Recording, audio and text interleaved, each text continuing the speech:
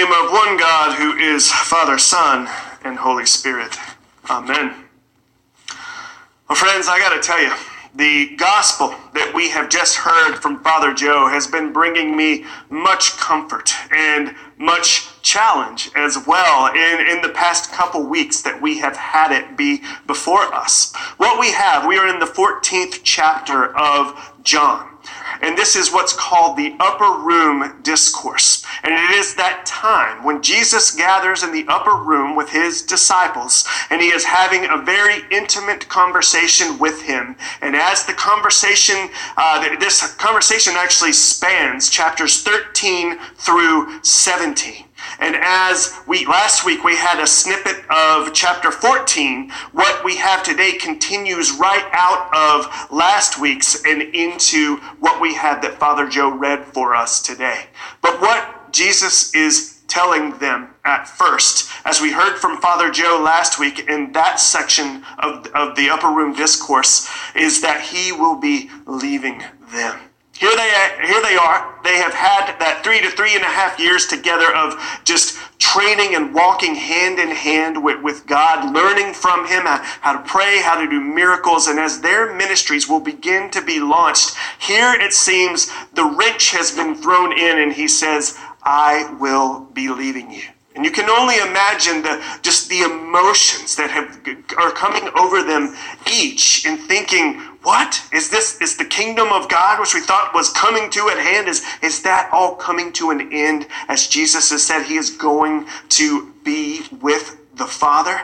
And the source of encouragement in last week's sermon that Joe preached about, that heaven is on the horizon, and how we have that and how the disciples heard that, that's where we ended off last week. And it's that indeed God, Jesus went to, as we have next week in the 7th week of Easter, also known as Ascension Sunday, Jesus has gone with God. And he prepares a place for us where we will one day be with him in our resurrection body in heaven.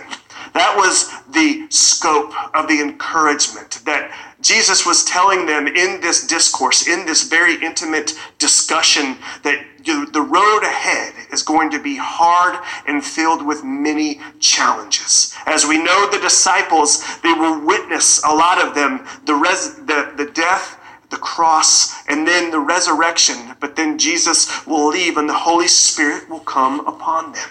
But we know as they are walking with the Holy Spirit besides them that they will eventually face their own deaths and their own martyrdom. All except for John, who was tortured and exiled. This is what Jesus is telling them, which is what they didn't know in the actual moment, but their lives throughout the scope of history would show us that indeed their lives would be hard, but the encouragement we had today will be there to walk through that difficulty and the ups and downs of their lives as their ministries unfold and as the church unfolds with their ministry.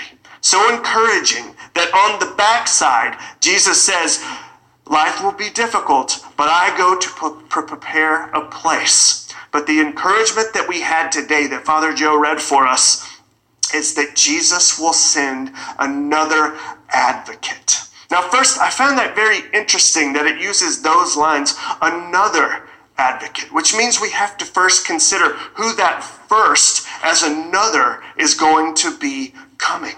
So we have to consider who the first advocate was and what that actually means for us, that we even need an advocate. And I love the beauty of Scripture as we consider this, that as we continue into these days of the pandemic time of coronavirus, not knowing when that will come to an end, all of us feel like life is not as it should be, and that something across all the context of our lives has been taken from us. We all have that commonality right now. And then there's the harder things that have continued to happen, life just unfolding as it normally does. Some of you have lost loved ones during this time and are in a season of grief. Some of you are students that are graduating that don't know if you will have that graduation together in any form or fashion and might be mourning what that looks like. Some of you that aren't seniors are probably kids wondering, school's about to come to an end this semester. We'll have some sort of a summer, and then what will the fall look like? For others of you, you have lost employment or had hours cut so far back, you wonder how you're going to make ends meet and put dinner on the table. Some of you are wondering, when is it all going to come to an end? There is this despair, this sense of being unwound and undone that a lot of us might be feeling right now. But some of you might be on that other side of that spectrum saying, I don't need anyone or anything to get through this. I can be my own self-advocate and I am enough. I am successful enough. I have what it takes. You might be priding yourself on your intelligence, your pride, all of those things, and say, I don't need anyone or anything to get me through this season of life. Thank you very much. This is the beauty of the short but powerful message we have from the upper room discourse today, is that it speaks to all of us in all of those seasons to life. It was highly encouraging and meant so much to the disciples then, and to us today it does the same. Now let us first consider Jesus as the first advocate before we talk about that second advocate, his Holy Spirit being given to us. For us to know that first advocate, let us paint this picture. One day we will all be in the courtroom of God. And I have had conversations like this. You may be saying as I say that, Father Trent, do you actually believe that? And I do, for two reasons. One being the song I sing with my boys every night, because the Bible told me so. Second, we all intimately and innately seem to know that we fall short. And there seems to be this drive for a lot of us. I have had the privilege and beautiful moment of being with a good number of people in ministry on their deathbed. Now, occasionally, there will be the person that knows who Jesus is as advocate, and to live a life with the Holy Spirit as advocate, what that means.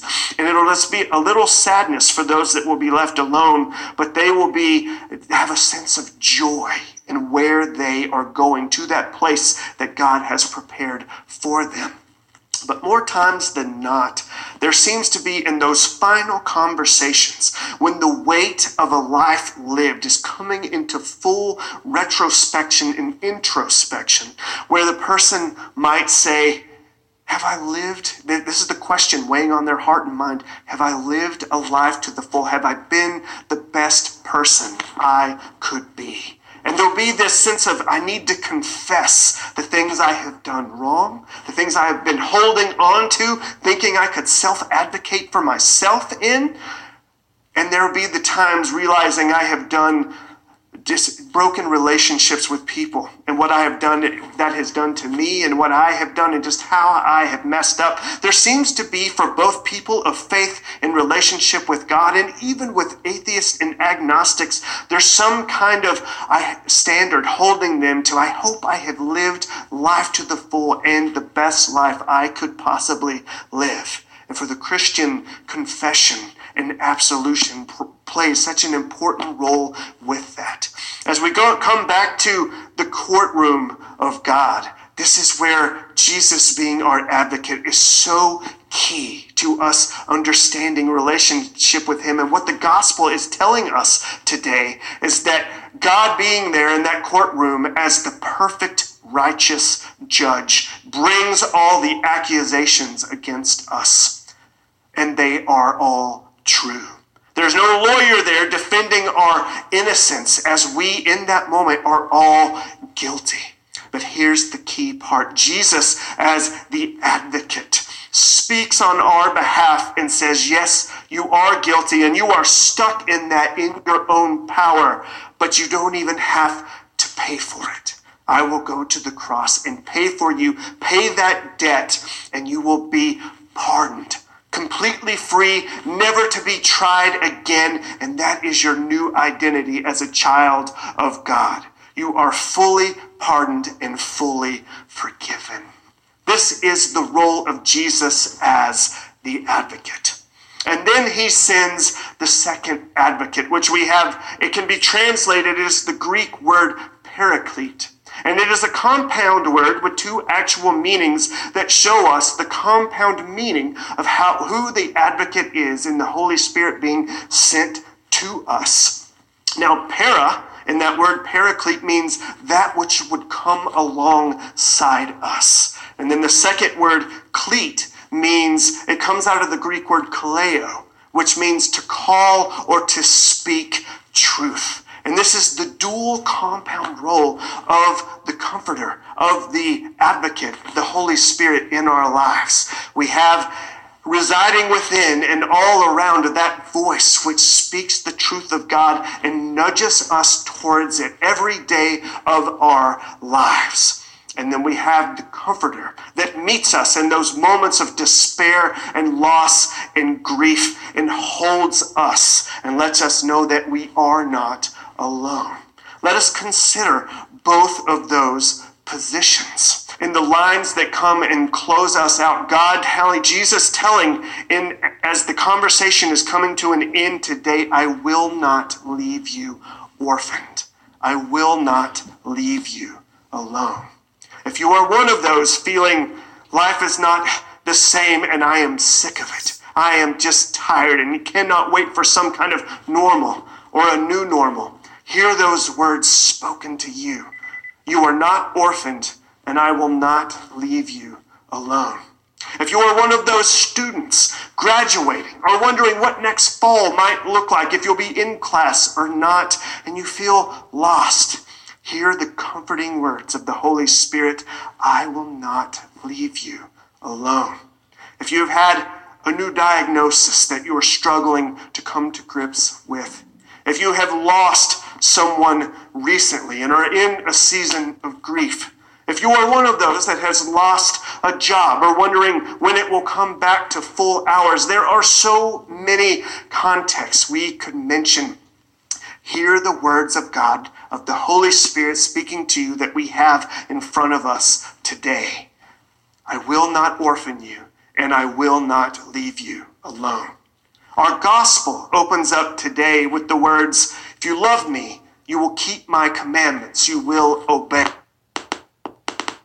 Same sentiment that those that love me will keep my commands, and God will also love them. We know how we fall short when it comes to that. And thankfully, we have that other side of the advocate who speaks to us and tells us, maybe in this part of your life, you need to examine that and get back on the right path to fully know what it is to keep God's commands perfectly. That is God's love and grace towards us, the advocate that lives and resides within and that walks with us day in and day out through the ups and downs and lets us know of our fully forgiven and redeemed purpose and identity in Him. This is the encouragement that we have, that whether you are in that season of despair or just in the middle, melancholy, just kind of going through the ins and outs to survive the day, or if you fully think, I don't need anyone or anything, it speaks to all of those seasons of life. And the Holy Spirit is with us. And God says, I will not leave you orphaned, and I do not leave you alone. What words we have as we continue to look at the ascension next week, followed by Pentecost, where we look again at just the power of the advocate in the disciples' lives and in ours as it continues. All praise and be to our Lord and Savior, who is first our advocate and left us the Holy Spirit that we have continued access to Him through His cross and resurrection to the day in and day out. Amen.